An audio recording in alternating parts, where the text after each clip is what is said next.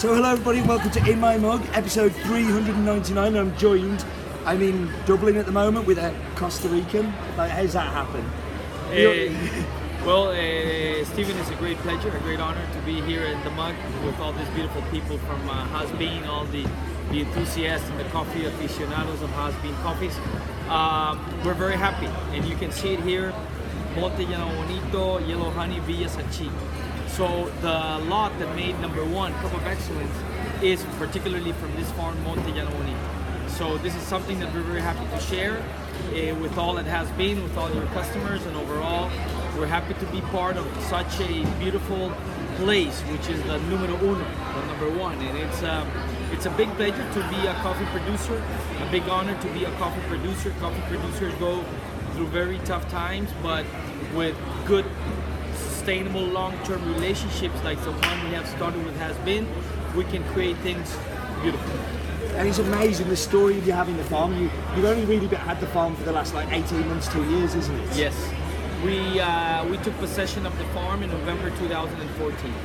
And from November 2014 to just a month ago, you've gone from nothing, a farm that nobody knew about, to being Cup of Excellence #1 in Costa Rica. Like, you've never run a farm before, have you? No. So like Francisco is an exporter. That's still your main job, isn't it? And that's what you do. Yes. But you partnered up with a guy from Greece. Yeah, from Czech Republic. Oh, Czech Republic. Sorry, Czech Republic. And you bought this farm together, and you're managing it, and you've turned it around in a short time into being a Cup of Excellence #1. Yes. What? Yes, it's a beautiful story. It's a story of passion, dedication. You know the work we've done in Costa Rica with many micromills. You know how we have assisted many coffee producers, and we have in fact learned, Stephen, tons with visiting so many producers and developing so many micromills. And I think that all this knowledge that we've absorbed from so many producers and micromillers, we put it into practice, and we have improved a lot of the practices, soil analysis, tissue analysis, new varietals. We're planting SL28 Kenya, Ethiopia 41, Ethiopia 47, Geisha, Villa Sanchi. We're planting, last year we planted over 45,000 plants. This year we're going to be around that. So we are in constant renovation of the farm, and we want to bring that farm to an excellent level so we can be an example to other producers, not only in Costa Rica, but from all over the world. This was going to be my question, because as an exporter, you have this knowledge of working with all these different individuals. Have you found it hard to get a coffee producer to trust you when you say, you should do this, when you're not a farmer yourself, and now you are a farmer? Is that hurdle easier to convince them? They're like, look what I've done in 18 months, you should be doing this. Well, you know, in fact, we invite them to our farm, and it's us who have received their orders and their advice. We really don't feel at this point, with only 18 months, to really give advice on production. We receive a lot of advice from them, we implement that, and I think that it takes many years to really become an expert in coffee production. I mean, climate change is a big factor now, varietals, altitude. I mean, there's so many variables that the critical control points can vary from one year to the other, and that's where we prefer receiving advice from so many producers, implement and see the results, and then start working on what we think our terroir, our microclimate, our soil works better for a specific variety. I think it's always been very interesting. When I've spoken to you, you've always talked to me about new plant tissue. So you're always encouraging producers to plant new plant tissue and to make sure that their plants are young and healthy and strong. Again, do you think because you've had this big investment in so much planting, that people will start to take that advice on more as well? Yes. Because they can see your results. Yes, exactly. There's two things important. You have to have at least, Stephen, 15 to 20% of your coffee plantation renovated or pruned, or plant new varietals, new plants, because we've learned that new tissue brings better density, less defects on the preparation, and of course, as a result, a better cup. So the younger the tissue, the better yield you have per quintal, the better cup quality. Therefore, creating consistency in quality, which is what you roasters are looking for. For sure. So, what can we expect from the farm in the future? So you've got all of these things going on. Like, what's the next thing? So I know you, for instance, you're planting a lot of varietals that aren't coming through yet because they're still too young to produce. Continue to plant experimental plots, and I think that the next step is going to be partnering with a Costa Rican research institute on coffee seed bank, and develop a special work on planting 102 subspecies of Arabica, which is called the core collection.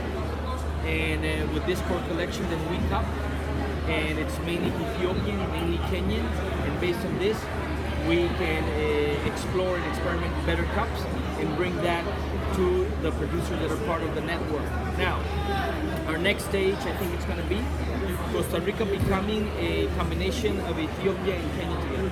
Okay. Because there's a lot of varietals from those two countries being planted as we speak, and more to be planted.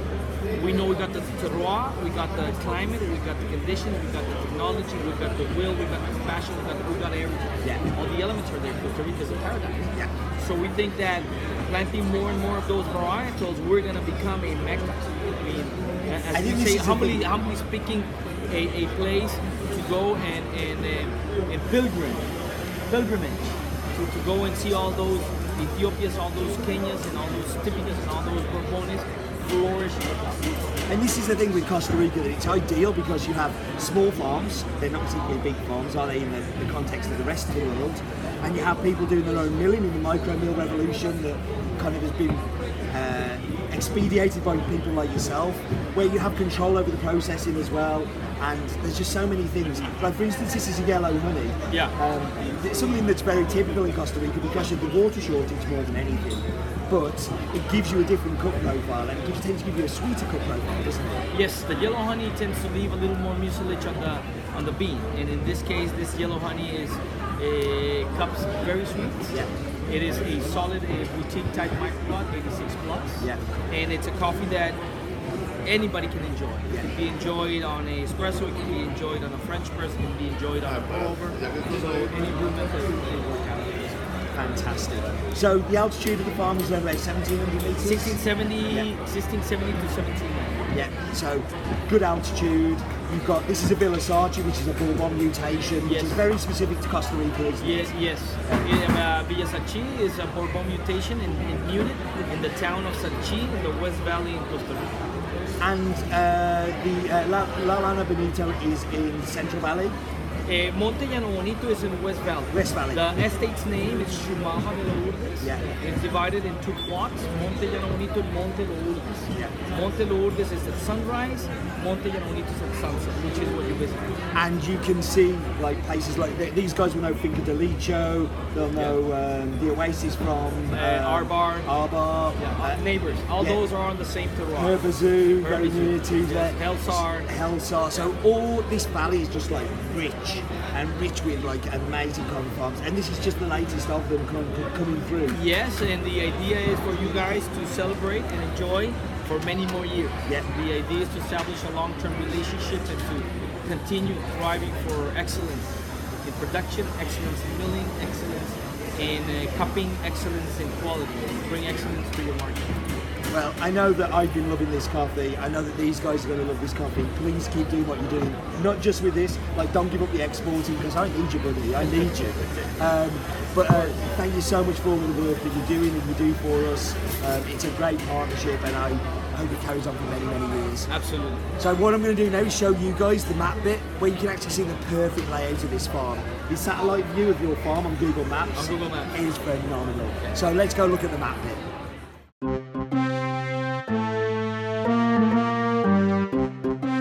So it's kind of sad, the last map bit with the old footage. I just hope they bring back it's the map bit.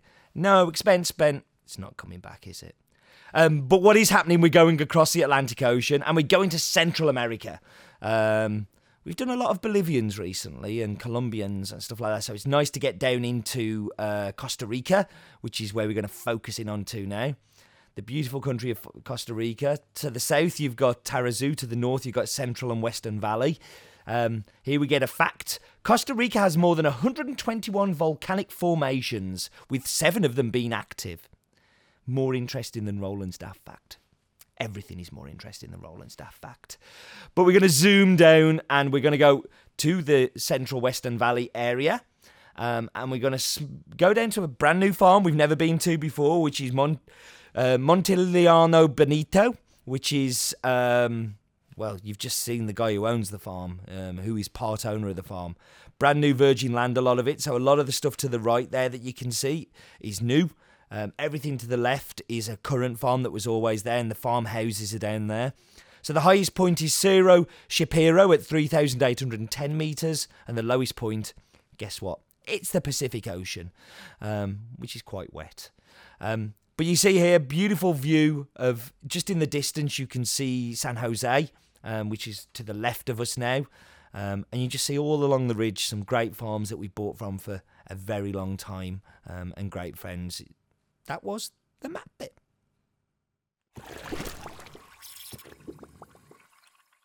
Wasn't that cool?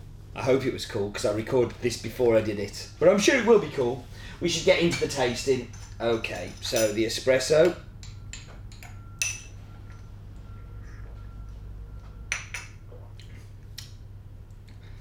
So what you get at the front end is very much dark chocolate. Very high cocoa content chocolate. It's really kind of quite chewy. Got a big mouthfeel.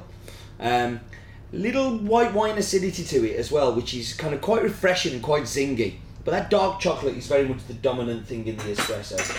It's very good. Into the cap.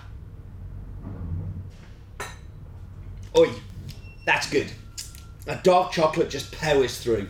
You really do get a big dark chocolate flavour come through the espresso. Not so much of that acidity, the white wine acidity I was referring to. I'm sure we'll find some of that here. Yeah, there we go. It's actually much more gentle. The dark chocolate has kind of dissipated a little bit into the background, and yeah, that's really good. It's fantastic. So, as you know, this is episode 399. The last time I'm doing it in this studio. I do call it a studio, even though it's a cupboard. And really, it's time to get rid of the old set. So, safety first, children. Don't try this at home. So, oi! So, I don't know if you remember this one. This was the very first one I did. And then, down it goes. Yeah, here's Johnny. A lot of anger.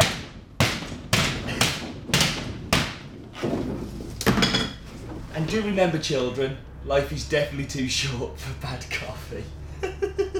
I hope I press record.